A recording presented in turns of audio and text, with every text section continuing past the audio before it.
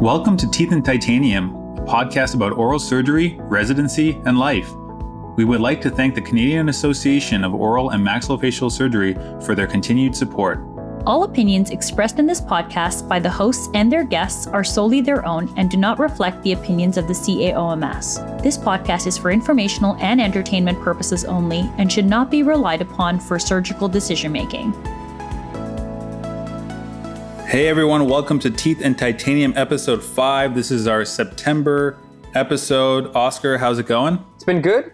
September is obviously a busier month for you than it is for me. Way busier in that sense. Exactly. So a little bit peek behind the curtain. We are recording a little bit in advance. So by the time you're listening to this, who knows? Exam could be done. Baby could be here. Tough to say what the future's going to hold. Two big things right there. Two big things. Oh, and did you mention the gender reveal on the podcast yet? I didn't. I think you should let everybody know.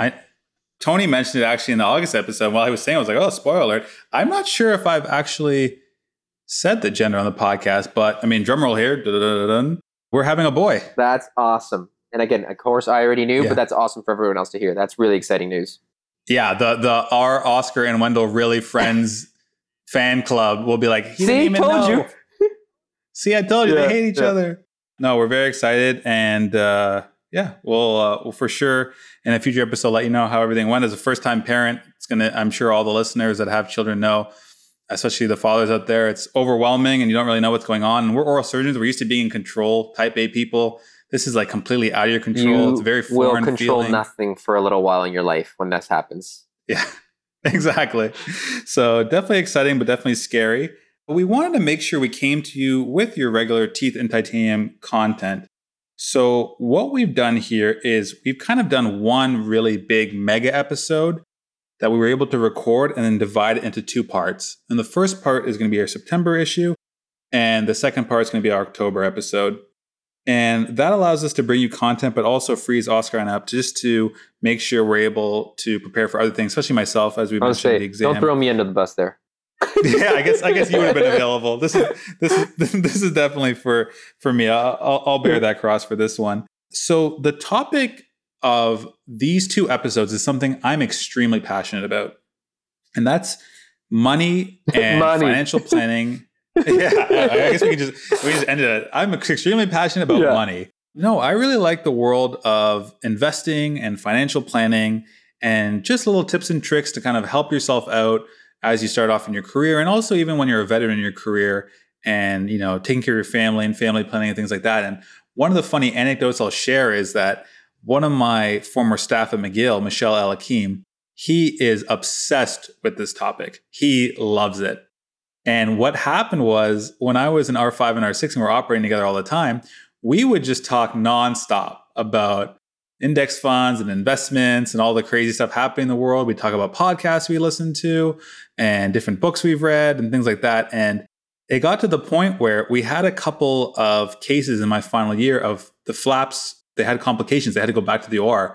The artery clotted, the vein clotted, the flap was failing. There was a hematoma. There were two distinct cases I remember where, Dr. El-Hakim and I did the flap, and my co-chief, Ahmed, and Dr. McCool did the resection.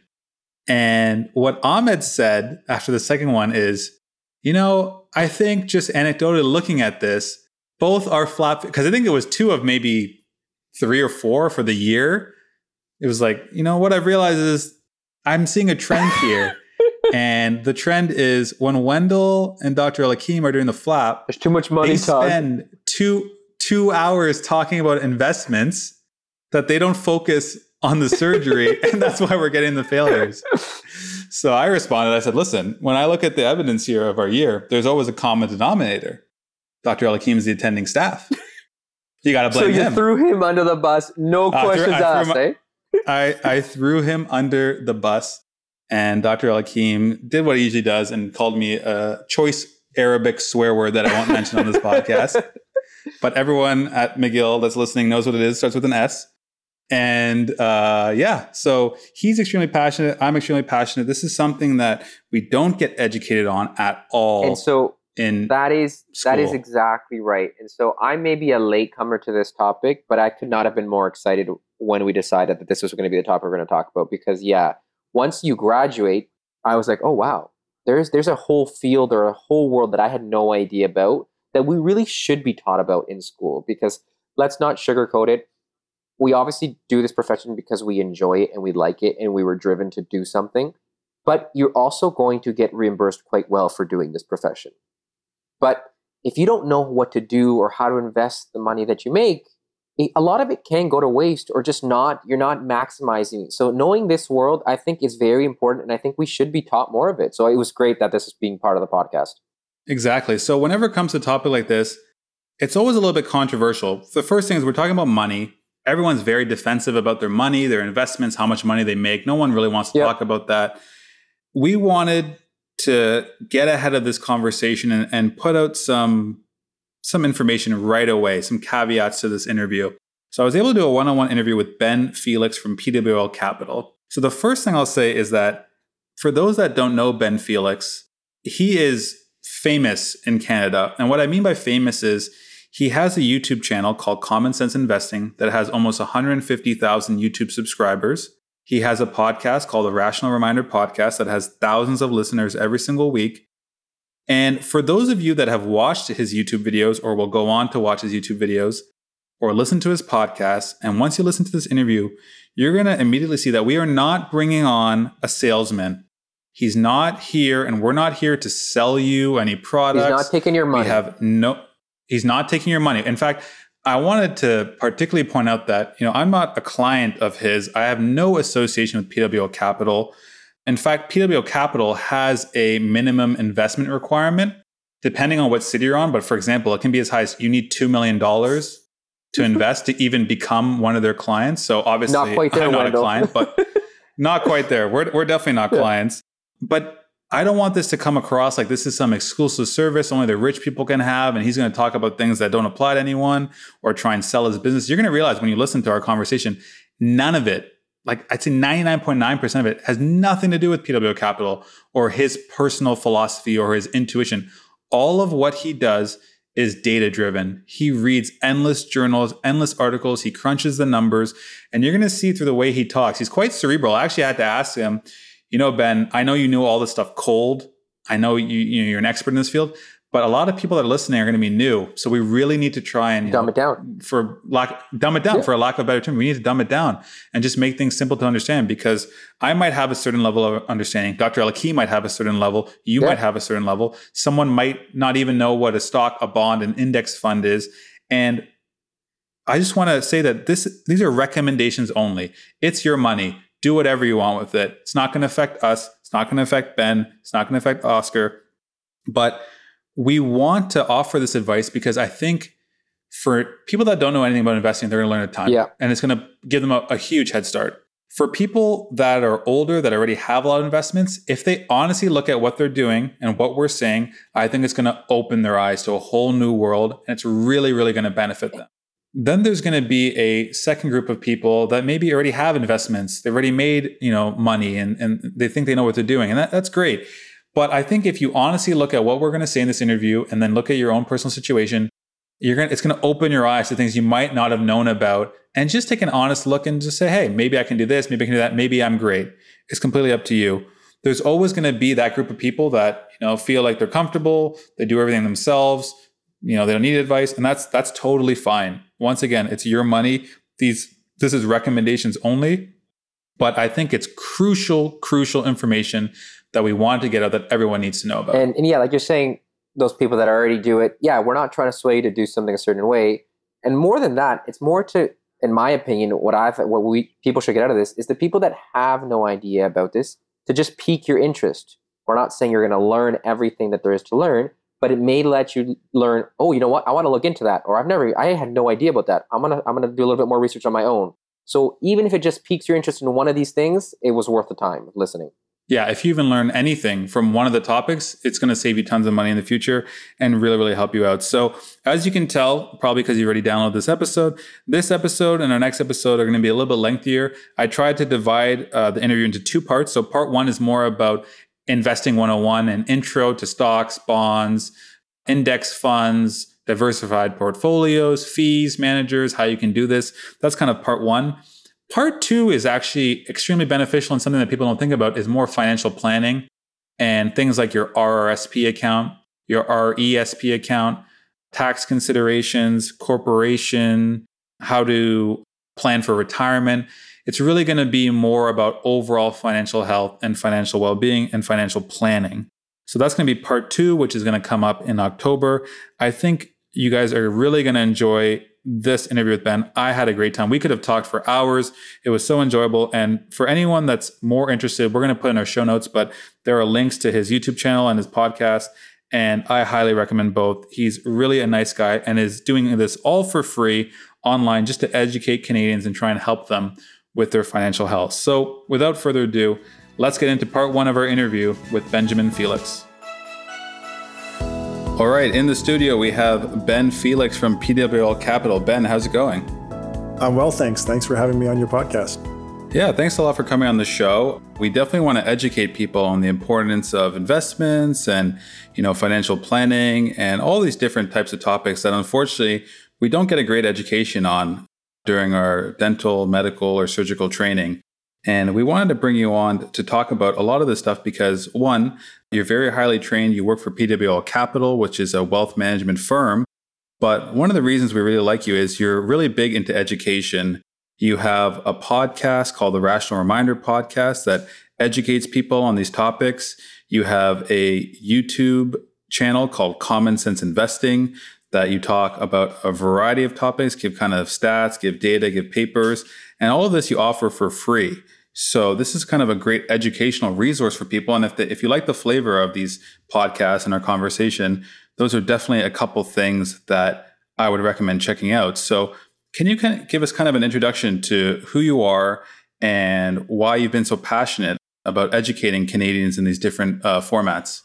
Yeah, thanks for the introduction. I do have a YouTube channel and a podcast that are available for anyone to listen to for free.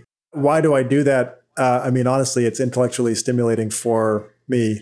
And it would be less intellectually stimulating if I were just doing all of this research and then leaving it on my computer. It's a lot of fun to engage with all sorts of people by putting content out there for the world to see.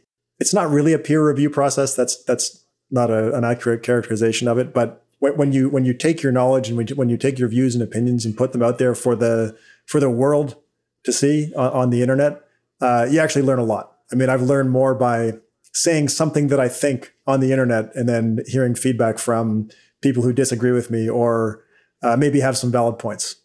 So that's why do I do that? That's the reason.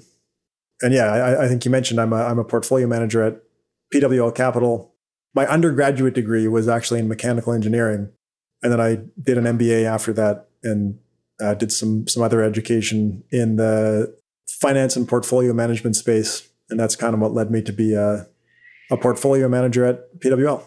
And you're Canadian. You currently work in Ottawa, correct? Yeah, I am Canadian. I actually grew up on Vancouver Island, British Columbia, and now I live in Ottawa. Oh, perfect. So one of the big things we wanted to talk about right off the gate is the importance of different types of investments. A lot of people, when they are investing, they'll classically talk about, stocks or maybe bonds or just holding things in cash.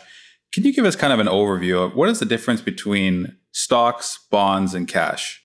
I think you can think about stocks. You can definitely think about stocks because this is what they are, as a fractional piece of ownership of a real business. At the end of the day, when you're buying stocks, you're buying a small portion, if it's one stock, of a real company that's out there doing business. Now, a lot of the stocks that we know, like I'll throw it out there, Apple or Walmart, those are big businesses that most people are familiar with.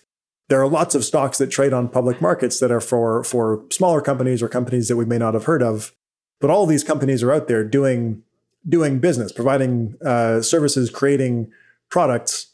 And when you buy a share in the stock of their company, when you buy a piece of ownership of their company, you give yourself the opportunity to participate in that business's upside over the long term. Now, Apple's may be a good example because that's a business that's been extremely successful over the last, whatever it is, 20, 30 years. And that success has showed up in their share price.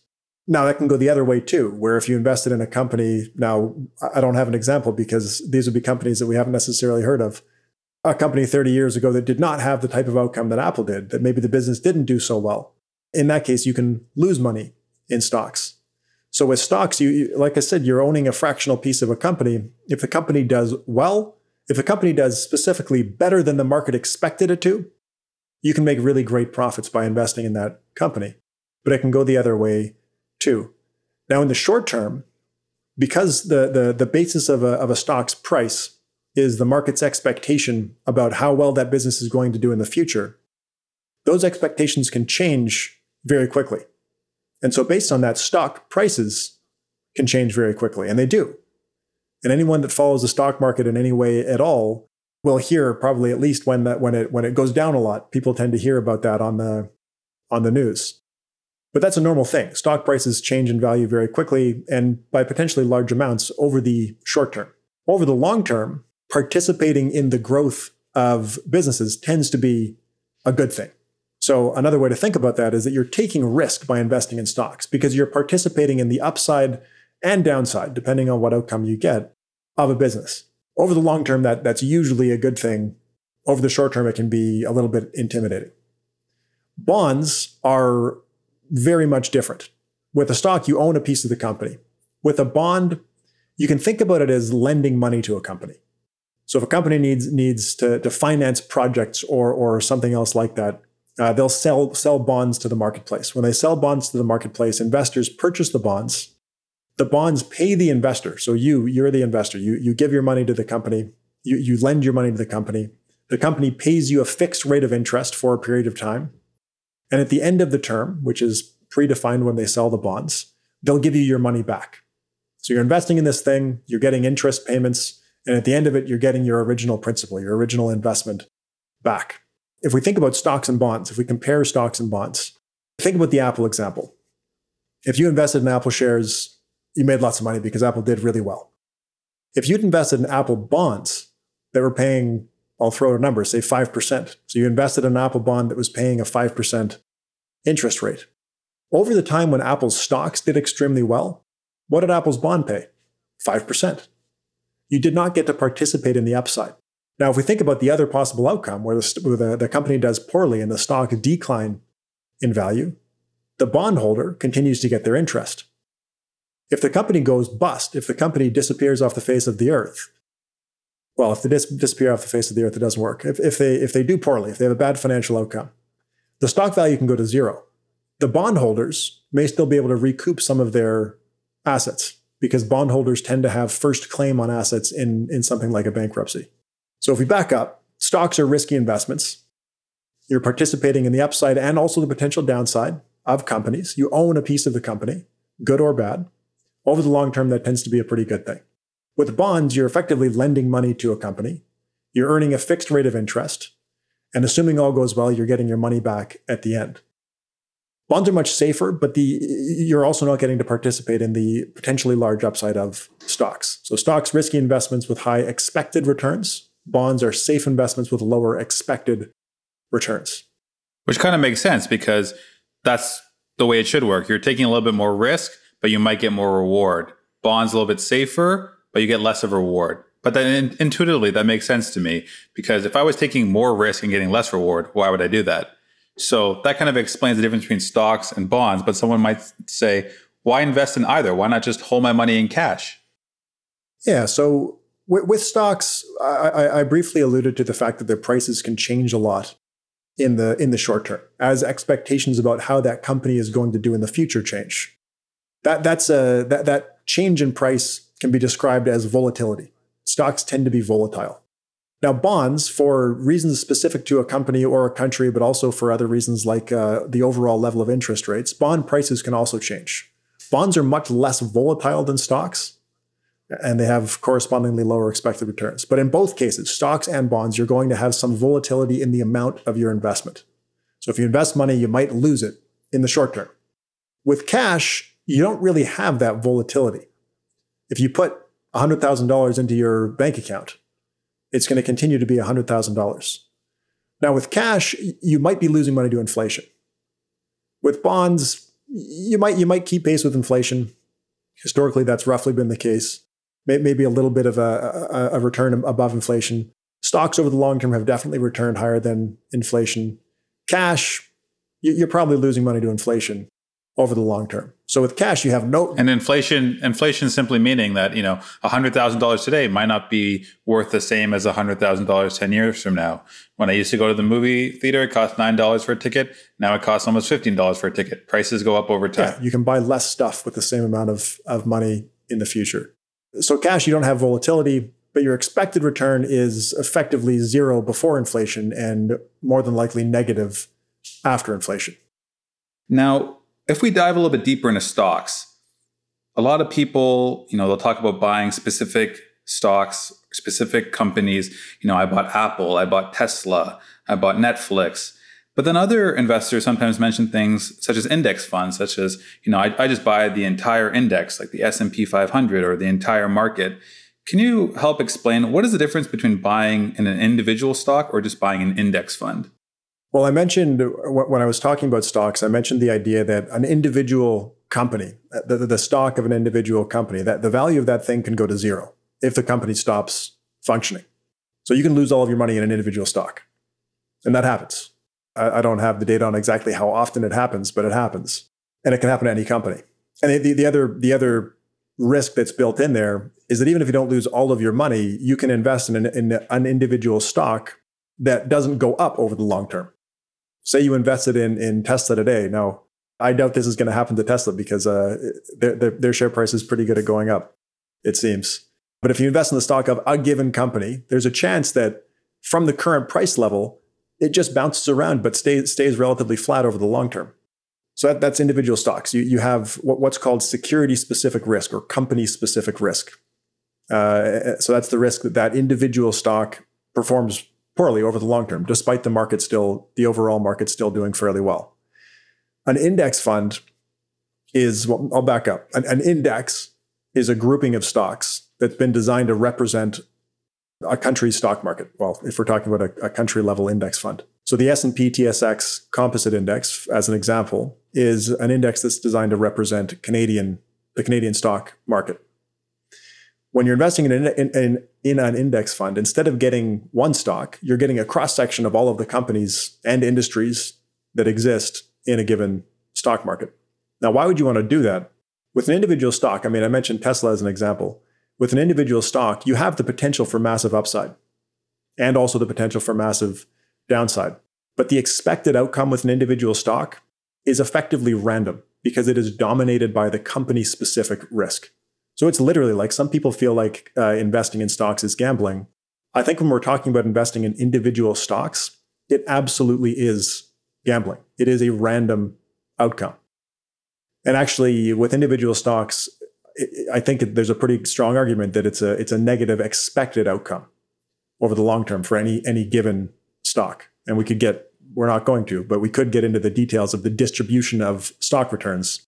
I'll mention it briefly. We won't dive too deep because it gets pretty data heavy, but most individual stocks, by the number of stocks, most individual stocks underperform the market. And I think this is important that you mention this because a lot of people, they'll say, yeah, we know stocks can go up and down, but we don't pick the bad stocks. We pick good stocks, Tesla, Netflix, Facebook. People are using these companies all the time. They're going to go up over the long term. So what's the harm in picking these companies, picking these individual stocks? Yeah. So when you look at the data, the vast majority of the market's return is driven by a tiny number of stocks, a tiny percentage of the stocks that exist in the market.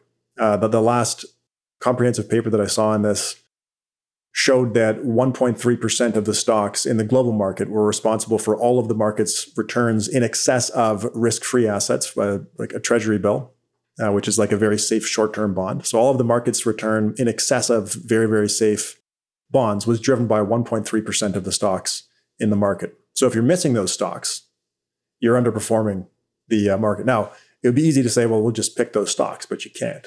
And we'll talk more about the challenges of picking those stocks before they have become the stocks that drive most of the return.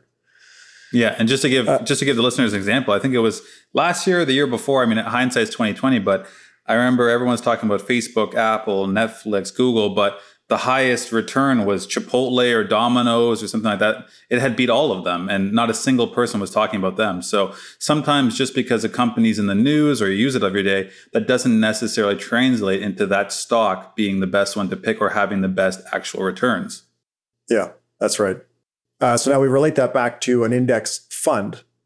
Instead of trying to pick those winning stocks that we were just talking about being so hard to pick, an index fund is giving you a very close approximation of all of the stocks that exist. Now, there's an important nuance there. I'm using index funds as a blanket term, but you could buy a marijuana industry index fund, which would be a very concentrated portfolio of marijuana stocks. That's not the type of index fund that I'm saying is a good thing here. That would be, again, a concentrated bet. Slightly more diversified than picking an individual stock, but still a very concentrated bet, which I would liken to gambling. When I'm talking about index funds, I'm talking about total market index funds. And that's where we're relating it back to that total market index, like the S&P TSX Composite for Canada, where you're getting a cross-section of all of the companies that exist. So that works just based on the data distribution. Like we know, most of the return comes from a small number of the stocks. So if you just own everything, then you know you're going to get the market return. There's a special association with the market return too. I mentioned the individual company risk and the long-term outcome of individual stocks being effectively random with probably a negative expected outcome. The market as a whole has a positive expected return. When you own all of the stocks that exist in a market, you have a positive expected long-term outcome. Another way to think about that is that by owning all of the stocks in the market, you're diversifying away the company's specific risk by owning all of the stocks. You're going to have the bad ones, you're going to have the good ones, but it nets out over the long term, assuming that capitalism continues to function, it nets out to a positive return. So to summarize on that, with individual stocks, you're taking what's effectively random risk. It really is like gambling. And you probably have a negative expected outcome just based on the way the distribution of stock returns looks. With an index fund, you're getting a cross-section of all of the stocks that exist in a market. And by diversifying in that way, you're giving yourself a positive expected long-term return. Yeah, one thing that's always surprised me is that if your friend came up to you and said, oh, I went to the casino last weekend and I won $10,000 with a slot machine or blackjack or poker, you would tell them, wow, that's awesome, great job. And in your mind, you would say, wow, they got really lucky. You're not going to go then take your $10,000 and go to the same casino. But for some reason, when someone comes up and says, oh, I bought Netflix at $100 and now it's $400, all of our minds instantly think, oh, why didn't I do that? That's so obvious. I can do this too. So I think it's really important to just realize that picking individual stocks is the same as gambling. And that's one of the main messages we wanted to say. Despite, many people will have success stories, but no one's bragging about all their failures or all the times it went wrong. So it's definitely a selection bias as to which stories you're going to hear. So some new residents coming out might think, you're talking about stocks, bonds, cash, talking about risk. You're talking about, how things can go up over the long term, but sometimes they don't. Why should I invest at all? Why shouldn't I just maybe find something else to do with my money or just avoid the market altogether? What's the risk of that? So the basis of investing is really to convert your human capital into financial capital over time. Anyone that has the capacity to earn income, especially when they're earlier in their career, has very valuable human capital. But over time, as we get older, that starts to deplete. And at some point in time, we either want to stop working or we're unable to continue working, in which case we better hope that we've accumulated sufficient financial capital using a portion of our human capital over time to fund our continued consumption so that you can maintain your lifestyle. Now, why invest in stocks? Why take a portion of your human capital and invest it in stocks as opposed to keep it in cash? I mean, my original explanation really just addressed why should people save? A separate question is why should we invest our savings as opposed to just keep them in cash? And the answer really comes back to,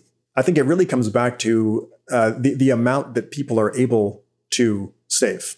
I mean, if you think about it, if we say that cash loses its purchasing power to inflation over the long term, you'd have to save a massive portion of your income while you're working, if you're just going to stick it in cash and leave it there. Say it's going to earn an interest rate equal to inflation. So let's assume that your cash is going to keep pace with inflation over the long term, which I think is maybe a bit of a stretch, but let's assume that you can do that. And let's assume that you're going to work for 30 years and retire for 30 years, which I think is also a stretch. I think people usually retire for longer than 30 years, especially with life expectancies increasing. But if we make those assumptions, assume that your cash is going to keep pace with inflation, you could live off half of your income while you're working, save the other half. And then when you stop working, you could fund the remainder of your life with the savings that you built up, assuming it's kept pace with inflation. Now, most people aren't saving half their income. And most people want to spend more time in retirement than they want to spend working. To make that math work, you have to be earning a return on your investments that is higher than inflation. Now, the more risk that you're willing to take, like we mentioned stocks and bonds, the more that someone's willing to allocate to stocks, the higher their expected returns are going to be, which gives you a lot of different levers that you can pull. If you're willing to take risk with your investments, that might mean that you can work for fewer years, save less of your income. Or if you're going to work for the same amount of time and save the same amount of income, regardless of the amount of risk you're taking in your portfolio, with a higher expected return, you have more financial capital, which gives you more flexibility to do different things once you've stopped working, including things like philanthropic efforts, traveling more, whatever it may be that people want to do. So having more financial capital is usually a good thing. But to get there, you have to take some risk. So let's say now we've decided that investing is a good idea and we want to get into the market. Can you talk a little bit about different philosophies in investing? So a lot of people talk about, active philosophy versus passive philosophy. So what is an active strategy and what is a passive strategy? The naming conventions for active and passive investing are a bit tricky, but if we take the sort of broad definitions where people generally equate passive investing with buying index funds, which is what we've been talking about. Well, if we assume that's passive investing, active investing tends to be trying to select the right stocks at the right time. So security selection, stock selection, and market timing. I would generally characterize any strategy that employs those two things, security selection and market timing, as an active strategy. So, for example, I'm picking a stock I want to buy because I think it's going to go up, or I'm waiting to buy a stock because I think it's going to go down, or the market's going to crash and I want to buy at the bottom and then kind of go up. Those would be two examples of what you would consider active strategies. Yeah, I mean, you could be picking the stocks that you want to buy as opposed to buying the cross-section of all the stocks through the index fund. I would call stock picking an active strategy. But you could also employ an active strategy using index funds, because if you did what you just said using index funds, I would also call that active. If you said, I can't pick stocks, so I'm just going to use index funds, but I'm going to try and buy at the right time and sell at the right time, both of those would be active strategies. In a lot of cases, an active strategy is a combination of both of those things together. So a lot of our listeners that are currently investing, I think you would divide them up into different categories of experience. Many people might not know what's better. Is it better to be active and maybe, pick stocks and try and be smart or work with someone, or better to be passive, just kind of buy and hold over the long term? One thing you talk about a lot on your podcast and online is something called the SPIVA report card. So what is the SPIVA report card and what kind of information does it give us? So the SPIVA report card is a sort of industry publication that comes from Standard & Poor's, which is a massive financial research company. But one of the things that they do is publish indexes. So we mentioned earlier the S&P TSX Composite Index as an index that represents the Canadian stock market. Well, the S&P in there is Standard & Poor's. Standard & Poor's publishes this semi-annual scorecard where they take all of the actively managed mutual funds that exist, and they do this for countries all around the world. They take all of the actively managed mutual funds that exist in a given country, and they compare those mutual funds to their benchmark index. And the point of the scorecard is to see what percentage of actively managed mutual funds manage to outperform their benchmark index over a given period of time. Now, this is this topic, this question has been researched more academically in peer-reviewed papers and published in all kinds of the top journals in financial economics. I think people gravitate to the SPIVA report because it's very easy to understand and the data come out consistently twice a year. But the message that comes out of it is in line with the academic research, so there's no surprises there. But it's also staggering just in the percentage of actively managed mutual funds that underperform their benchmark index. I mean, another question is why is this important?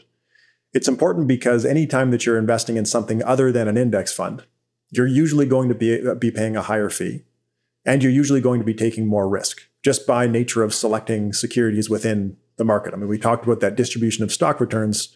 Most of the returns come from a small number of stocks. So as soon as you take the stocks in the market and say, well, I'm going to pick this subset, you're taking now not just the market risk, which we talked about earlier as being a risk with a positive expected return. As soon as you select a subset for your active strategy or try and time trades, either one of those approaches to being active, as soon as you do that, you're introducing this risk that you're going to underperform the index. Now that's got a name. It's called active risk. So as soon as you start doing something active, you're now taking the market risk, just like anybody else investing in an index fund, but you're also taking active risk.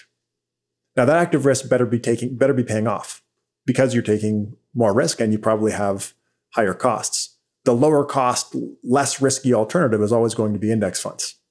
It would make sense to take active risk if you expected to earn returns higher than the index. I mean, it should be somewhat obvious. If you can't, if you'd expect lower returns, or even if you'd expect the same returns from active investing, but more risk than the index fund, then you'd always gravitate back to the index fund.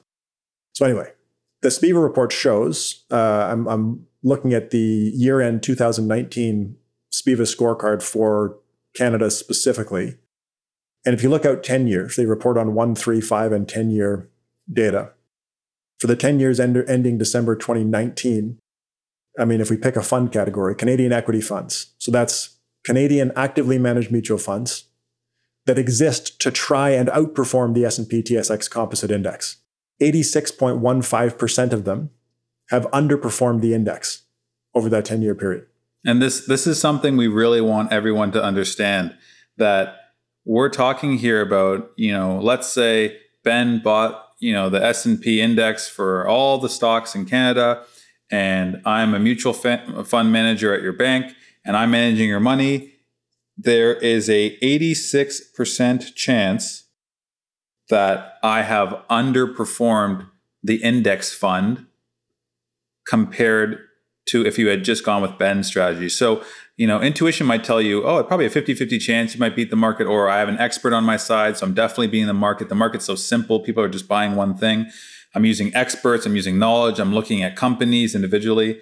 But the research shows that over the long term, 86% in this case, and on average, it's usually about 15% of active managers that can beat the market. So you're looking at usually around 85% of people are better off just going with the index fund, plain vanilla, simple strategy.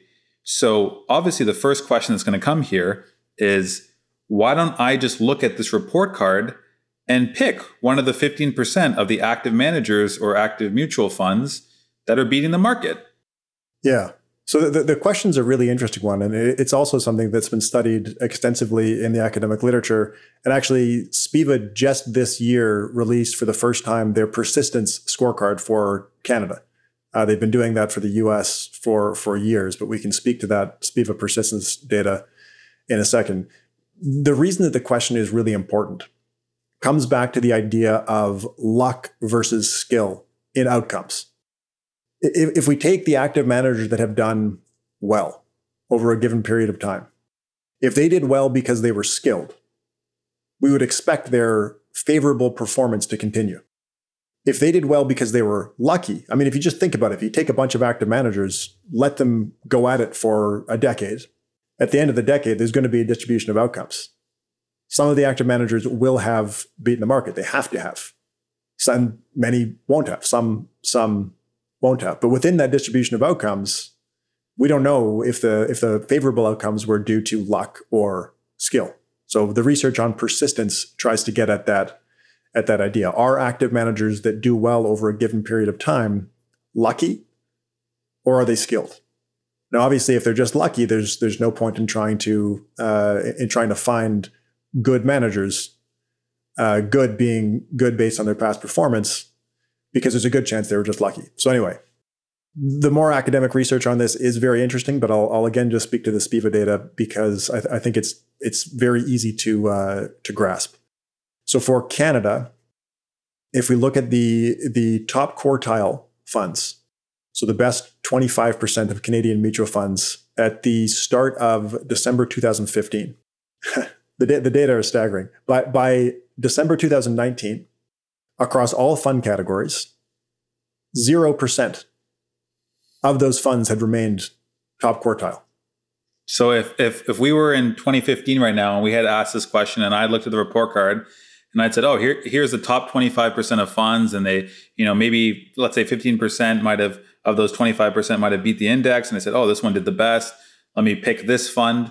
If we were to look from 2015 to now, 0% are still persistently in that top quartile. That's right.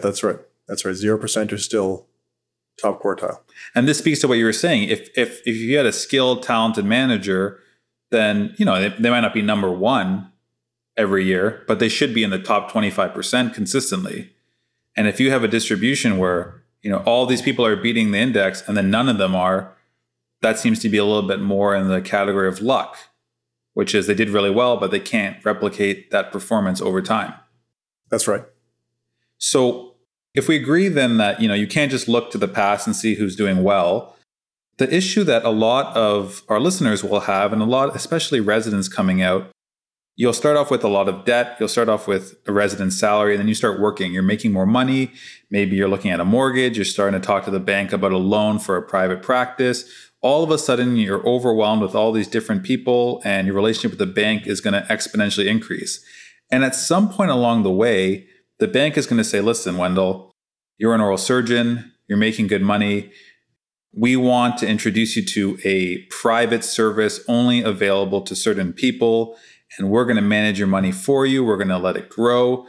We're going to be conservative, but make sure we do well for you.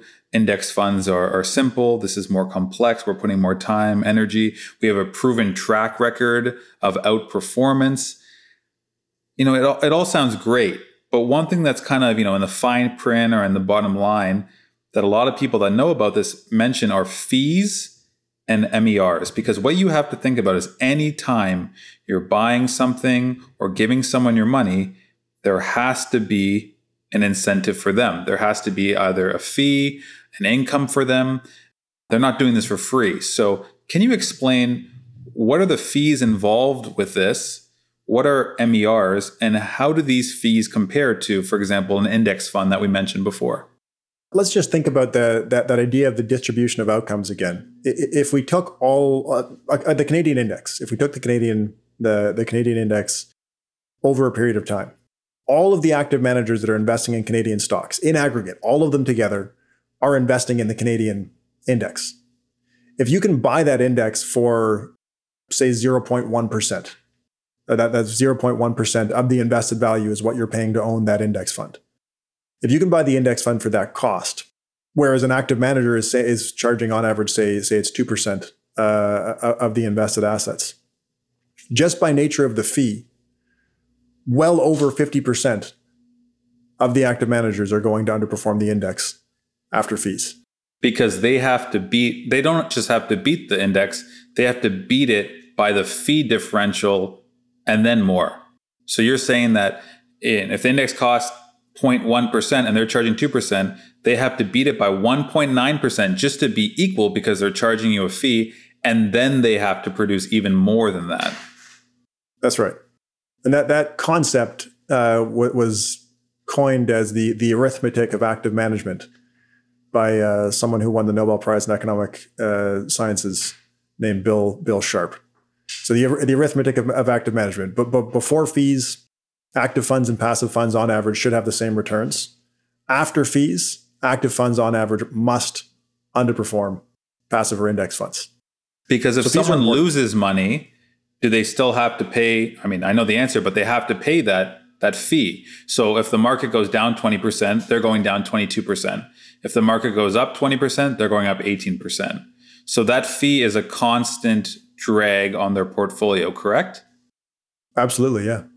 Yeah. And so that's one of the tricky things when you're seeking financial advice, like in the scenario that you mentioned, where you're sitting down at the bank and they're showing you their funds and their past performance, and they're saying you should be paying a higher fee than you would otherwise pay to buy index funds. You should be paying a higher fee because look at this strong past performance. That's a very tricky proposition. It's a very tricky proposition because after fees, you're so much more likely to underperform the index, especially after higher fees than the index. If someone proposed an active strategy that costs the same as the index, you still have a worse expected outcome, but not nearly as bad as if you're paying significantly higher fees, which in most cases you will be. And I think in that sitting down with a bank scenario, there's another really important thing to mention, and this actually comes from the SPIVA scorecard as well, which is the concept of survivorship bias. Now, you mentioned, Wendell, the selection bias of your friends talking about their winning stock picks. Something similar happens in the fund data, in the active mutual fund data.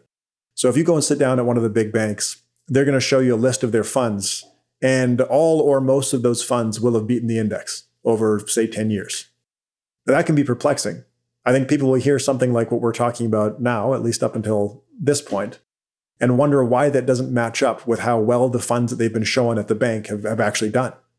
Like the bank is saying, look, these are real results. Look how much better. Look how all of our funds have beaten the index. We've got the best active managers, the smartest people, and so on and so forth. But the issue of survivorship bias is massive in mutual funds. The data show, and again, the data from the SPIVA scorecard, show that the funds with the worst performance tend to close. And the survivorship rate over 10 years for mutual funds in Canada, it depends a little bit on the fund category that we're talking about, but across all fund categories, it's around 50%. And that's staggering. Half of funds close over 10 years. So when that fund closes and your money was in the fund, what does the bank do? It merges with a different fund. You end up with units of a fund that has not done as poorly. And do they tell you, oh, we had your money in this fund and then it did poorly, so we closed the fund and moved it to this fund? I'm sure they'd frame it differently. Yeah. But practically that's what would happen. You would end up with units of a different fund. But the issue is when you're sitting down making a decision and the information that you're being presented with is look how well these actively managed mutual funds have done. What you're not seeing in that case is the roughly 50% of funds over the last 10-year period that closed because they did poorly. So that in the decision-making process for an investor that maybe doesn't understand what the data look like on actively managed mutual funds, that decision-making process can be extremely tricky because it really does look like. Yeah, and the analogy I would give, some of our oral surgeons that are listening is when you go to a conference and someone's presenting a lot of their implant cases or surgery cases, they're showing you their best cases. They're showing you all the ones that went perfectly. No one's showing you, hey, I put in this implant and it dehisced and got infected and I had to remove it and it was a disaster. They're showing you the perfect results, perfect patients, perfect before and after. So in the same way, you should think the bank is also trying to present something to you, and they're also maybe showing you the best of what's happened and maybe not the whole picture. Now, in some cases, I think it's easy to bash fees. In some cases, paying fees is not a bad thing. I think it just depends what you're paying the fees for. Now, my own biases may be coming through here, although I hope they're not. When you're paying for advice, separate from paying for active management, if you're paying for advice on whether you should be saving inside of your corporation or in your RSP, or paying for advice on whether you should be taking dividend income or salary income, or if you should purchase that permanent insurance policy inside of your corporation, all of those things are really important. And so it's possible, and I mean, again, here's my bias, it's possible to pay for advice from someone who is going to put your money into low-cost index funds. It's possible to pay for advice where part of that advice is, hey, for the investing portion of this overall picture, we're going to use low-cost index funds. Where that gets tricky is, if we use the bank example again, you may end up paying for advice that covers all of those areas that I just mentioned. I mean, I only mentioned a couple, but covers all of the different financial planning and wealth management areas. But when it gets to the investing piece, it's like, we're going to put it in these high-cost mutual funds. I think that's problematic. I think paying high fees for investments is problematic. But I think it's also easy to conflate paying high fees for investments with paying any amount at all for financial advice.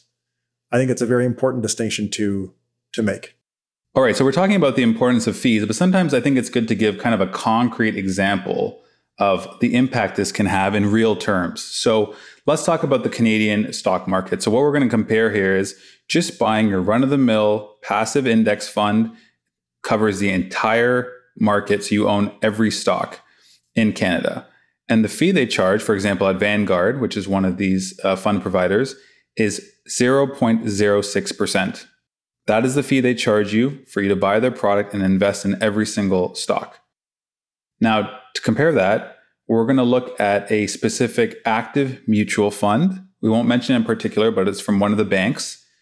And their fee is 1.53%. So not even on the higher end. We've seen some mutual funds that have 2%, 2.5%. I mean, those have been coming down over time due to the fact that more and more people are becoming aware of this. But this one's only 1.53%. So expensive, but modest compared to some other ones. Now, if we had invested in this Canadian stock market for 30 years, which is, a very realistic time frame for a lot of new grads or people in the midst of their career, even you have to think, when you retire, you might have 30 years of retirement that you're investing for. What would have happened to that $100,000 that we started off with? And what the returns show is after 30 years, that $100,000 would have become $747,000. But most importantly, the cost you would have paid Vanguard over 30 years was $5,800 approximately. So you might be thinking, wow, that's a lot of money. I paid Vanguard a lot of money, but your money went from $100,000 to $750,000 and you paid $5,800. Now let's go to our actively managed mutual fund. And remember, we're assuming that the actively managed mutual fund had the same returns. Remember, 85% of actively managed funds have underperformed after fees. But let's just say right now, we're not looking at fees, it's the same return. What happens after 30 years? So your $100,000 would have increased to $483,000, and you would have paid the bank or the fund company $110,000 over those 30 years. So there are two incredibly important concepts for you to realize from this. First is, look at the fee difference. For 1.53%, which didn't sound that high, you ended up paying them $110,000. For the simple index fund, you ended up paying $5,800. So you can already see the fee difference is catastrophic. But some of our astute listeners might be thinking, wait, but $750,000 minus the fee of $110 doesn't equal $483. So why is my value at the end so much less? And the reason is you have to think, we're not fast forwarding through time 30 years. We're looking at this every single year you're paying a fee. So the easiest way to think about this is, you invest $100,000 after year one. After year two, you've paid a 0.06% fee or a 1.53% fee. But that difference in fee for the person in the index fund, they still have that money. They're still investing that money. So over time, you're losing out on all this money that would have been invested is not in the stock market because you paid it already for a fee. Ben, is this your kind of experience with fees and why they matter? And is this kind of a illustration you give some of your clients sometimes? Yeah, I think there's an even easier way to think about it. When we're talking about fees, the numbers seem small. Even a 2% fee might seem relatively small. But when we compare that to the expected returns on an investment in stocks, I mean, for financial planning purposes right now, PWL is using a little bit more than 6%, call it 6.5% as the expected return for an investment in stocks. 2% on its own, just 2% in absolute terms, that's a small number. But 2% out of a total expected return of 6.5%, that's a massive portion of your expected returns that are going to fees. Now, we've talked about what happens when you try and do active management. You tend to make yourself worse off. Now, that's true even before fees, which is interesting. And that relates back to at the very beginning of this conversation, we talked about how hard it is to pick the winning stocks. So even before fees, active managers actually tend to do pretty poorly just based on the distribution of stock returns. But then we factor in fees. And you're just putting yourself in it's such a detriment to the long-term outcome. And yeah, I mean, the example that you gave makes a lot of sense. I've seen other examples with slightly higher fees where it ends up eating up sort of half of the wealth you would have otherwise accumulated by having lower fees. So I think it's definitely safe to say that fees are important. And there have been other studies too that looked at the relationship between fund fees and future performance. And fees are actually one of the best predictors of future performance. So even if you decided, well, I like the idea of active management, I really like this bank or whatever, so I'm going to invest in their actively managed funds. Even if you made that decision, one of the best predictors of active fund performance is fees. Lower cost active funds will tend to beat higher cost active funds over the long term. Index funds are just a more extreme and, I would argue, safer example, because you're not only getting lower fees, but you're also getting the diversification that index funds offer, which active funds by their nature take away. You lose diversification by going with an actively managed strategy. So let's talk about this concept of diversification. So we've already kind of illustrated that picking one stock is bad. Picking an index of a group of stocks, for example, you mentioned, the cannabis index, is better than picking one of them, but also not great because you're only in one sector and you're kind of narrowing your field. So then someone might say, okay, I'll buy all of Canada, every single stock in Canada, look at the index and buy that. But then there's one level above that. There's other countries, there's other stock markets in the world. There's the US, there's emerging markets, all these other different index funds. So is it important to diversify outside of Canada and the US? Is there any point in buying, index funds that represent other areas of the world? Yeah, I think it's extremely important. I think when we're thinking about asset allocation, when we're thinking about, to put it in the language that you were just speaking in, which indexes should we own? I think that the starting point has to be all of the stocks in the world. Start with the global market portfolio. That would be the smartest starting point in portfolio construction. Let's aim to own all of the stocks that exist. So obviously buying a Canadian index fund is not accomplishing that. I mean, Canada makes up about 3% of the global market. With the US, maybe we're a little better off because that's about 57% of the global market. So if you bought a Canadian and a US index fund, hey, not bad. That's at least more than half of the global market capitalization, the global value of all of the stocks that exist. But there's still 40% that you're not touching by allocating that way. Now, why does that matter? We've talked about stock-specific risk, where if you buy one individual stock, you're effectively getting a random outcome. When you buy a whole entire stock market, you're taking a lot of that individual company risk away.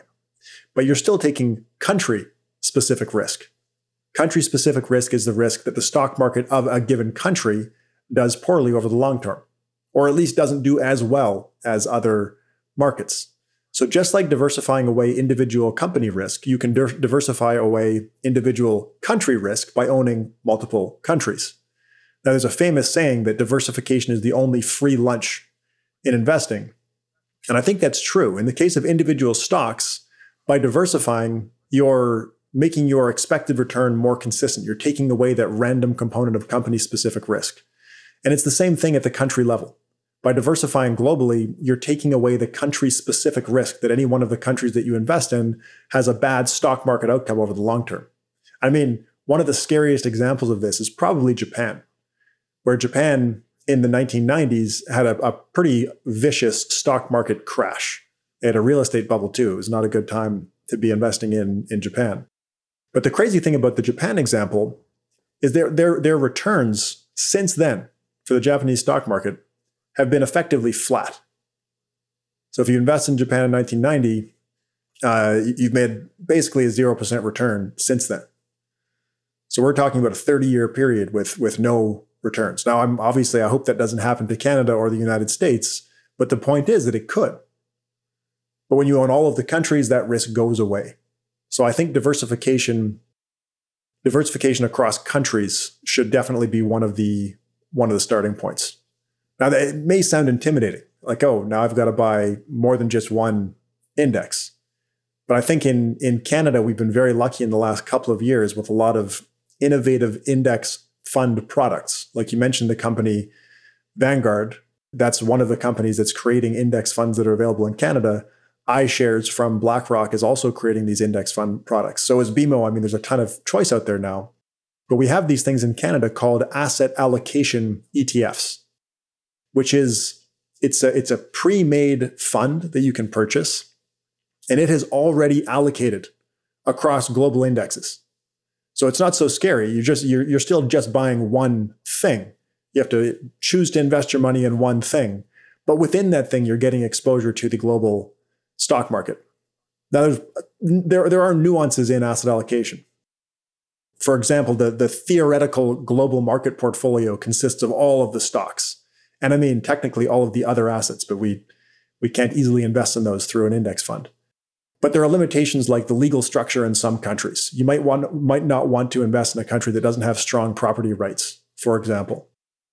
And then there are other things like taxes, where investing in Canadian stocks is actually more tax efficient for a Canadian investor than investing in the stocks of other countries around the world.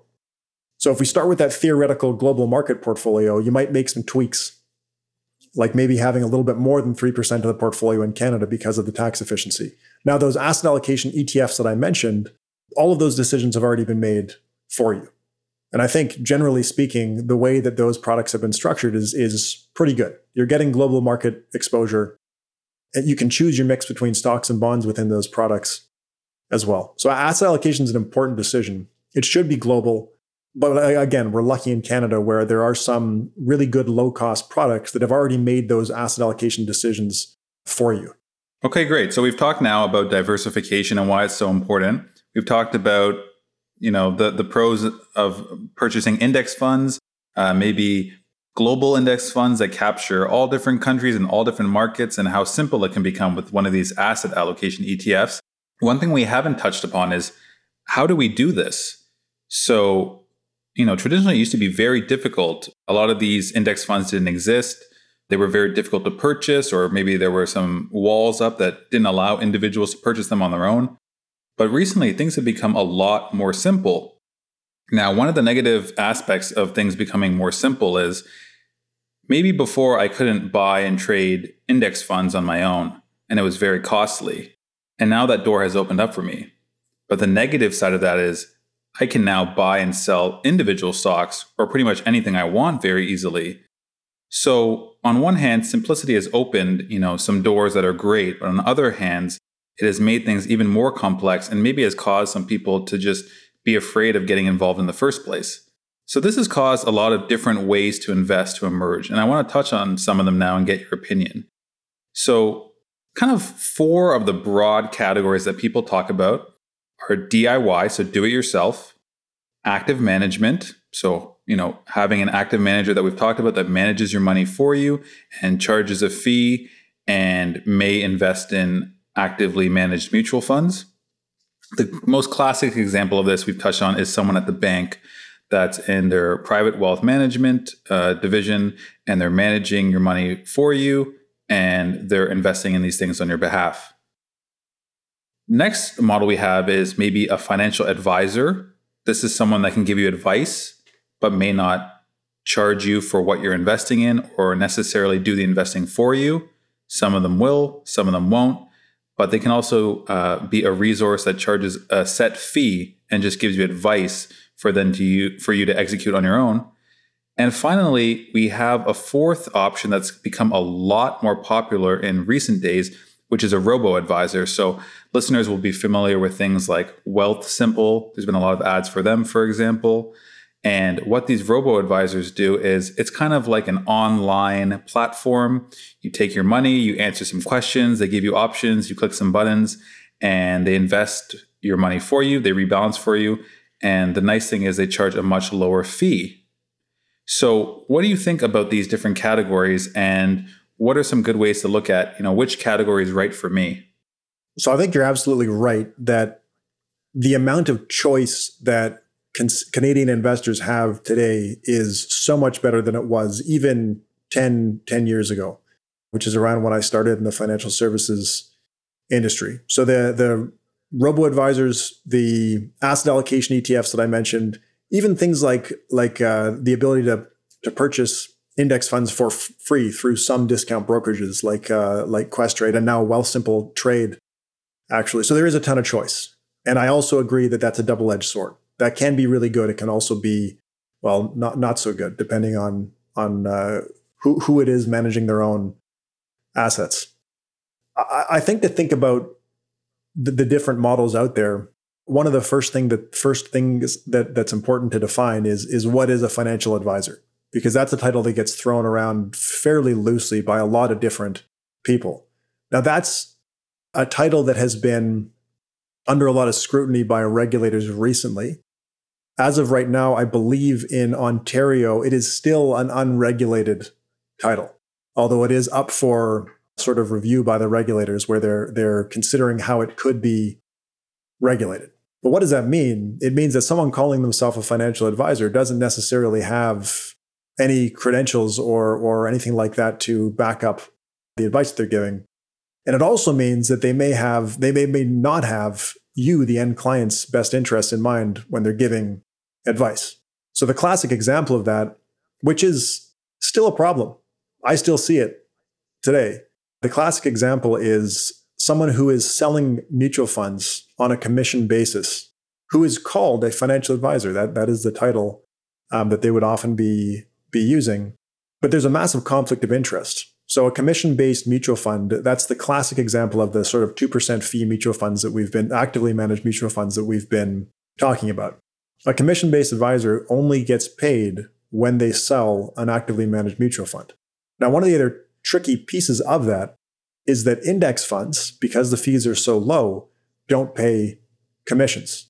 So anytime that you're getting advice from someone who's paid commissions for selling actively managed mutual funds and cannot get paid to sell index funds, it's obviously going to be tricky to get the type of advice that we've been talking about as being sensible. It would be like going to the shoe store and you're the salesman and you know that if you sell me a Nike shoe, you get 10% of how much I pay. But if you sell me an Adidas shoe, you get $0. Yeah. I mean, the classic example is it's like going to a butcher and asking them what you should have for dinner. They're going to have a lot of different cuts of meat, but they're going to tell you that you should have meat. But you're going to get meat. Yeah, you're going to get meat. Yeah. So it's similar. And that's really challenging. Now, I started my career in that type of role where I was selling actively managed mutual funds. It took me about 2 months to realize that I had to get out of there. And that's what led me to where I am today with PWL. It's a challenging position to be in from the so-called financial advisor's perspective. And it's not just challenging because the only way you can make income is by selling these actively managed mutual funds. It's also challenging because you're in an environment where there are misinformation campaigns, is what I would characterize them as, coming from the fund distributors themselves or the fund, the people who create the actively managed mutual funds. They're actively trying to convince the financial advisors that active management is good and that index funds are not good. I mean, I've seen, PowerPoint presentations about why index funds are not good investments. And this is one of the tricky things about the whole situation with financial advice in Canada specifically, because commission-based mutual funds are still a massive portion of Canadian investor assets. Massive, like they're dominant. It's a very tricky situation for the end investor, because you may be getting advice from someone that you trust and someone that really does have your best interests in mind, but what they believe is good is selling actively managed mutual funds. And it's hard to convince them otherwise when that's how they're getting paid, obviously. So I think that piece of how should you be accessing investments, one of the most important pieces to know is if you're getting advice from someone, how are they getting paid? And if they're getting paid by the product that they're selling you, that's obviously problematic. Now, I like to think that this issue is going away or getting better, but I don't think that it actually is. I mean, I still see a lot of young doctors who, by the time that they're coming to talk to me, they've already been sold expensive actively managed mutual funds, and they've already been sold expensive insurance products. And it took them maybe 2 or 3 years into their career to realize some of the stuff that we've been talking about, how important fees are and how active management doesn't make sense. But the people selling these products will fight tooth and nail to disagree. And that puts the end investor, who maybe doesn't have all of the knowledge or information, it puts them in a very difficult position. I think that compensation piece is crucial. Now, to back up and answer the question that you actually asked, in broad terms, how to access financial markets. You can use a discount brokerage and you can buy your own index funds or stocks, but I wouldn't recommend doing that. Individual stocks. So you can use a discount brokerage and buy your own index funds. The advantages of doing that are that it's extremely low cost. Extremely low cost. Like if the asset allocation funds that we mentioned, you're going to pay a fee of, I think, 0.22% for the iShares version. And that's going to give you a diversified portfolio. It's going to give you sort of built-in asset allocation advice just by the nature of how the product has been constructed. All of those things are great. For someone who's has no interest in learning about any of this, that can still be tricky. I mean, even the process of opening up a brokerage account and purchasing an index fund, that's not necessarily easy. I wouldn't call it hard, but it's not something that you're necessarily going to go and sit down at your computer and do without doing. Yeah, it's not a couple clicks online. I have a co-resident of mine that is actually going through that process right now. And there's a lot of obstacles. Sometimes you have to go to the bank, you have to fill out forms, and keep in mind, every single person you're going to meet at the bank is going to try and convince you that what you're doing is a bad idea. So definitely, unfortunately, very difficult to do, but is a great option. Okay, sorry, I interrupted you. You can continue. No, that's really good insight. So that I would call just straight do-it-yourself investing. You're doing everything yourself. You're using a discount brokerage as a medium to access the financial markets, and that's it. And that's the cheapest thing that you can possibly do as an investor. The next level, I think, would be the robo-advisor. So in terms of the robo-advisors in Canada, Wealthsimple is the largest, and I think they're the largest because they've spent the most on marketing and they're backed by a huge financial company, but that's fine. So you're saying they're the biggest because they paid the most money to say they're the biggest? That is seems like a solid strategy to me. When I have a practice, I'll just keep saying I'm the best practice. Yeah. And then I'll just keep spending money on marketing, say I'm the best practice, and therefore I will be the best practice. I don't know how good of a long-term business strategy it is for them, but anyway, it's working so far to gather some assets from Canadian investors. Now, what is Wealthsimple doing? And there are other robo-advisors too. Wealthsimple is just the one that I remember because, like I said, they spend the most on marketing. It's hard to avoid them. I mean, anyone listening has probably seen an ad for them somewhere. Yeah. Anyway, so what are they doing? They're building portfolios mostly of low-cost index funds. I think their portfolios are comparable to sort of the asset allocation ETFs that we've been talking about for the most part. The nuances I don't think really matter for this conversation. So they're building portfolios like that, but what they're really doing is making the whole process very easy. Like you mentioned, how it wasn't so easy for your co-resident to go and open their own self-directed brokerage account. Wealthsimple and the other robo-advisors are making it very easy. They are making it just a few clicks away, which I think in a lot of ways is a good thing. They're also helping you choose a portfolio. I mean, your co-resident example, opening the account, that in itself is hard. Once the account is open, they've still got to decide which index fund they're going to buy. I mean, we talked about how asset allocation ETFs have made this a lot easier and they've taken a lot of the decision-making away. But you still have to pick the mix between stocks and bonds. You still have to pick which index fund provider you're going to use. There's 3 or 4 or 5 different providers making very similar products. So there's a lot of decisions, and there can be decision fatigue and significant mental overhead from the whole process. And just one stat to tell everyone is that there are now existing in the world more index funds than there are stocks. So it used to be, you look for an index fund, you find the index fund and you just buy it. Now people are starting to realize this is a great opportunity to make their own index funds. And believe it or not, you can buy more different types of index funds than you could buy more different types of stocks. So absolutely, I agree. Once you get in, even choosing what to buy can be a big source of paralysis for a lot of people. Yeah, we get into the paradox of choice.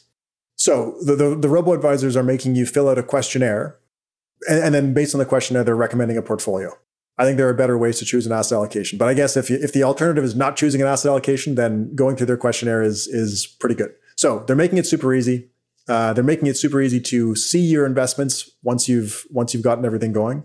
They're making it easy to choose the mix between stocks and bonds that you think might make sense for you. And for all of this, they're charging a fee. So Wealthsimple is charging 0.5 I think. And then when you get above a certain threshold, which is, I believe, 100,000, their fee drops to 0.4%. I'm in no way associated with Wealthsimple, just to be clear. I just know how they work.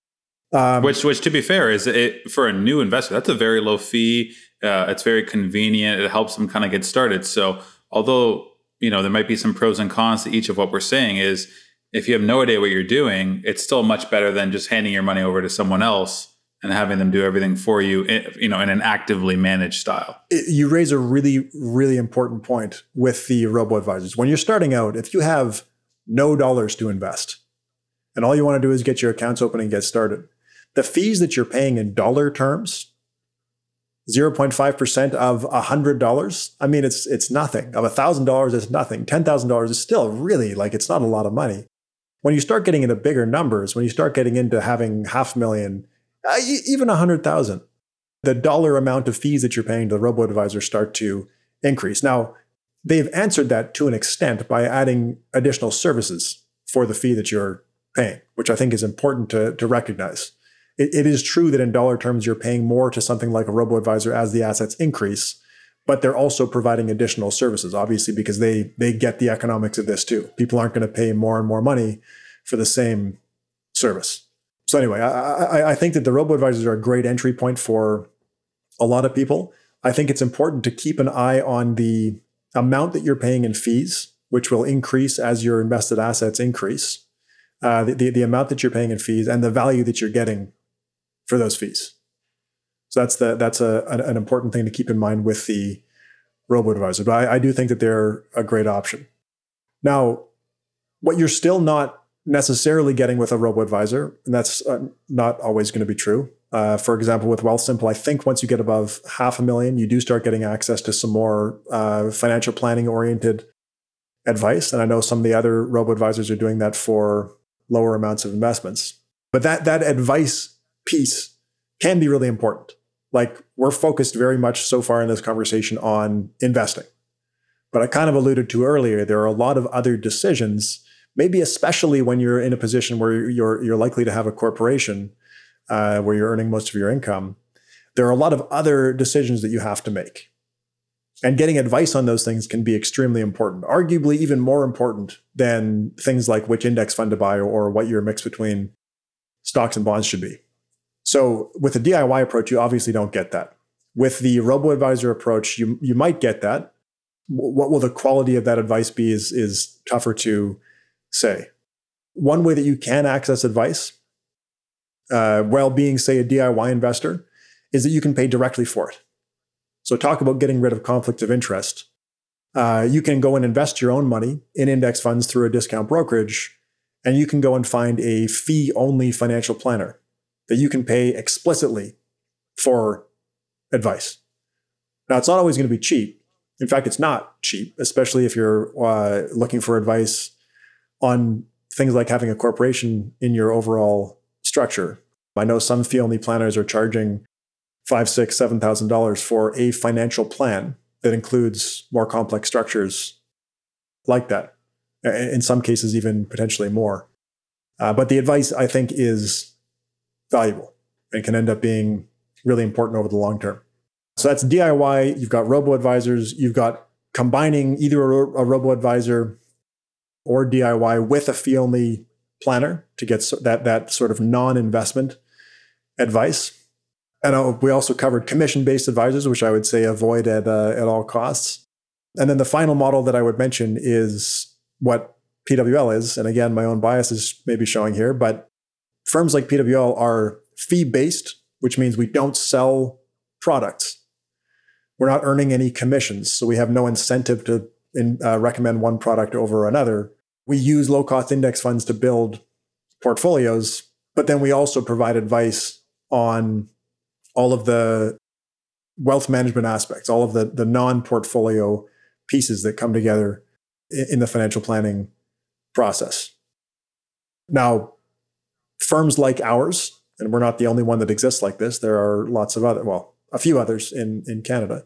We have higher investment minimums, which is important. So a young resident is not necessarily going to be able to access a service like PWL. At an entry-level point, I think the DIY or the robo-advisor paired with a fee-only financial planner is going to be the only option that a lot of people have. And then as their investable assets start to get higher in the sort of $1 million or $2 million range, then I think, my own biases again, but I think that for some people that don't want to be doing everything themselves, going away from the robo-advisor model and instead looking for a more full-service wealth management firm that is not earning commissions and that is providing holistic financial advice and using index funds and portfolios, I think that can make a lot of sense for some people. Yeah, exactly. And just to kind of, explain why this is so important. Everyone only thinks about investing in stocks, but that's just one piece of a massive puzzle. You have to think about savings, you have to think about retirement, you have to think about taxes, incorporation, your business itself. You don't want to get dragged down by spending all your time just thinking about the stock market and investing when there's so many other important things going on. And I know we've touched a lot about fees and the impact of fees, but our overall message isn't, avoid all fees and get the lowest cost index fund at all costs. Our message is understand how detrimental fees can be to your portfolio. So if you're paying a higher fee, just make sure you're getting something for it. I think for a lot of surgeons listening, this is exactly like, for example, hiring an office manager or a business practice consultant. You're going to pay a fee for them to assess your practice and tell you how to make it better. We're not saying that's a bad idea. We're saying if you're paying the office manager, make sure it is making your office better. No one out there would hire someone that's going to decrease their profits in their practice, decrease their number of patients, decrease their business, and then pay them a salary. You want to get value on what you're paying. So that's all we're saying is, just make sure you're getting good value on what you're paying and make sure you're looking into what are your fees and what are you paying? Because a lot of people are unaware of that. Now, you kind of touched on this a little bit, which is one of the biggest problems about trying to find a financial advisor. Many people listening will say, this sounds great and I'm interested in this. I just don't know where to start. I definitely don't want to do DIY. I'm not comfortable managing my own money. The robo-advisor sounds great. Maybe now things are a little bit more complex and I want to find a financial advisor. As you know, for you at PWL, there's a minimum investment, as you said. It could be $1 million, $2 million, something like that. A lot of people listening are not going to have access to that type of funds or be able to afford that for a long time, maybe not ever. So for a new resident coming out, or even let's say someone that's 10 years into practice, they have a loan on their practice, they have a mortgage, they have a family, they're starting to invest, they're starting to save. What is the best practical way for someone to find help with what we're talking about? It's not necessarily easy. There are some directories out there that can be helpful, but I think maybe in a broader sense, the most important things to consider are the compensation model. So I mentioned PWL being a fee-based firm, which means we don't earn commissions. I think that's crucially important. I think the incentives to sell a product taint any financial advice. So that'd be step one, is making sure that you find a firm that has a compensation model that is aligned with you, the end client, that aligns the interest of the client and the people giving the advice. I also think that it's important to look for, if you're having someone manage your investments, to look for someone who is a portfolio manager. Now, I mentioned financial advisor not being a regulated title currently in Ontario. Portfolio manager is a regulated title across Canada. And someone who's registered as a portfolio manager has had to meet a significantly higher educational bar than someone who is registered as an investment advisor. So portfolio manager matters. The other really important thing about a portfolio manager is that they have a legal requirement to act in the best interests of the client. Now, I think that's huge. I mean, having the obvious incentive of commissions makes that pretty hard. But when you have an actual legal requirement in place, like a portfolio manager does, to act in the best interest of the client, it doesn't guarantee that you're going to get someone that's going to give you the kind of advice that is truly in your best interest. But I think it helps push the needle in the... But I mean, it's a step. Right. I mean, can you imagine a world in which your doctor we have a fiduciary responsibility. We can be held accountable by the college. We can be sued. We can be held liable in court. We can lose our license. Can you imagine a world in which your doctors didn't have a legal requirement to actually do anything in your best interest? No, none of us could imagine that. So just think about it when it comes to your finances. You want to try and find someone that hopefully doesn't have a conflict of interest and maybe, as you said, does have a push or a requirement to act in your best interest. And I think some of the other big ones in assessing someone that you're getting advice from are educational requirements. And I think that's something that doctors will appreciate. Traditionally, in the financial services business, the bar has been extremely low to call yourself a financial advisor and sell products. I mean, a physician would probably be appalled at the process that is required to put someone in that position to sell financial products. So portfolio manager helps with that. But I think that there are other educational requirements, or not requirements, or other educational standards that people can be looking for when they're seeking advice. The Chartered Financial Analyst designation is not required really for anything in financial services. So there aren't that many people, especially in the investment advice, wealth management space, that actually have it. But it is, I think, the most challenging professional designation specific to what we're talking about that exists out there. It's 3 years of extremely hard study with some very comprehensive exams and at a very low pass rate. So that's a big one. But there are other ones like the CFP, the Certified Financial Planner. And I think particularly when you're looking for maybe obviously financial planning advice, the CFP is something that I think is pretty important to be looking out for. But again, when you think about, I mean, you can probably give a better example than I can, but you would hope that your doctor has met certain educational requirements. I think you would hope for the same thing when you're looking for someone to give you financial advice.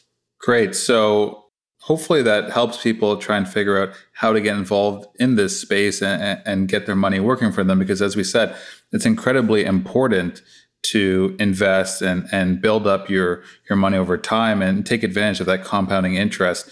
And, it's not easy to get started. And unfortunately, it's very, very difficult to know who to trust and who to kind of start with. But hopefully that'll give you some resources and kind of help guide you as to how to start. All right, let's jump into the resident reminder. Due to the length of this episode, we want to do something quick, and we wanted to talk about something that always comes up on mock oral boards. We actually talked about every exam, because we talked about a previous episode how cleft craniofacial is one of the most difficult topics to study for and to examine on. So one thing they always ask, because it's such an easy question, is the surgical timing of cleft repair. So your cleft lip, your palate, orthodontic, all that kind of stuff. So there are some great resources, but they all kind of point to the same table. So Oscar, I'll let you jump in and just give everyone an overview of what is the normal timing that people will do for this cleft repair. And again, we kind of like you just said, Wendell, these are approximate ages that they give. And one resource will say a little bit different than the other, but overall, they're pretty much all saying the same timing. And so the sequencing that every exam is going to ask you, or every oral or every mock oral is going to ask you at some point when you're in the craniofacial section is, okay, can you stage out the sequencing for cleft repair? And so the first one is cleft lip repair, usually done after 10 weeks, or the rule of 10. Cleft palate repairs, anywhere from 9 to 18 months. And then you have to take things into consideration, as in speech and maxillary hypoplasia that you can cause with that. So those are things that we can talk about later. Pharyngeal flap or pharyngoplasties, usually done at 3 to 5 years, based on speech development again. And then maxillary alveolar reconstruction with bone grafting. Anywhere, here we have 6 to 9 years, but it can be anywhere to 6 to 12 years or in adulthood too. Sometimes it's just not done. Cleft orthognathic surgery, where in girls is a little bit different than boys, 14 to 16 or 16 to 18. So pretty much once you're getting to a little bit later adulthood. And then cleft rhinoplasty, which is usually after age 5 years, but preferably at skeletal maturity. And after orthognathic surgery, when you can possibly do that. And then the last thing would be cleft lip revision. Anytime once the initial remodeling of the scar has matured, but it's best performed after 5 years of age. And so again, those are just brief overviews, where if you look at different resources, you might get a slight variation, but that's pretty much the numbers that you're going to read in most textbooks. Exactly. And if you memorize the numbers Oscar just gave you, if you memorize that table, you're going to get full marks on the exam, full marks on your oral, because that is the general table that everyone kind of remembers. Before we dive a little bit into each kind of repair, Oscar, what was your experience at U of T as far as cleft, craniofacial? Did you manage to get exposed to that, other than your off-service rotations, obviously? So I'm not going to count my off-service rotation because everyone can throw in their off-service rotation. And I don't really think that's fair. I think the real rotation or the real experience you're going to get is the one on your home rotation. So when you're actually on your oral surgery rotation. And in that sense, we got a decent exposure, I will say, to cleft alveolar grafting. I will say we have the big kind of bully in the backyard, right in our backyard, which is Sick Kids. Okay. And so that's a world-renowned pediatric center. So to think that we're going to be doing any primary lip or primary palate repairs is just pretty naive for us to think, to be honest. So we didn't really do much of that, but we did see a decent amount of alveolar grafting. And we were seeing it more in the adult population, people who have had a failed graft when they were younger, or who have came a little bit older to Canada and didn't have that initial repair. We did have cleft palate repairs. Again, they were more secondary when they had a young one maybe and it failed, and then we were doing a repair a little bit later in adulthood. Or if we were seeing more of a person who, again, didn't have an initial repair done and they had a residual fistula, and that we were doing that. But overall, mainly the alveolar grafting part, and we did see some in orthognathic. So we did have a couple of cases that we were doing revision orthognathic surgeries. That was done by Dr. Caminiti, where we were putting distractors on. But if you ask me, big experience in the cleft lip or cleft palate, no, I wouldn't say that's our strong suit at all. How about you? Yeah, so at McGill, we're fortunate that, our program director, Dr. Geneviève Chiasson, she did a fellowship in cleft craniofacial, actually at Western with the plastic surgeon. So once again, though, politics, plastics, OMFS, the way it works in McGill is all the primary lips and palates are done by plastics, but luckily all the alveolar grafting is done by her. Like every single case goes to her. So we did a ton of hips and alveolar grafting in kids at the appropriate age. I was going to ask you, I was going to jump into that. What age group are you seeing these patients at? So, we were going to jump in about, the classification of alveolar grafting, but when people talk about that, they talk about, primary bone grafting if they're less than 2 years of age, early secondary bone grafting if they're 2 to 6, secondary bone grafting if they're 7 to 12, late secondary if they're an adult. That's kind of what you were mentioning. Maybe they just never had it repaired. And then there's grafting at the time of the Lefort 1, and then revision grafting.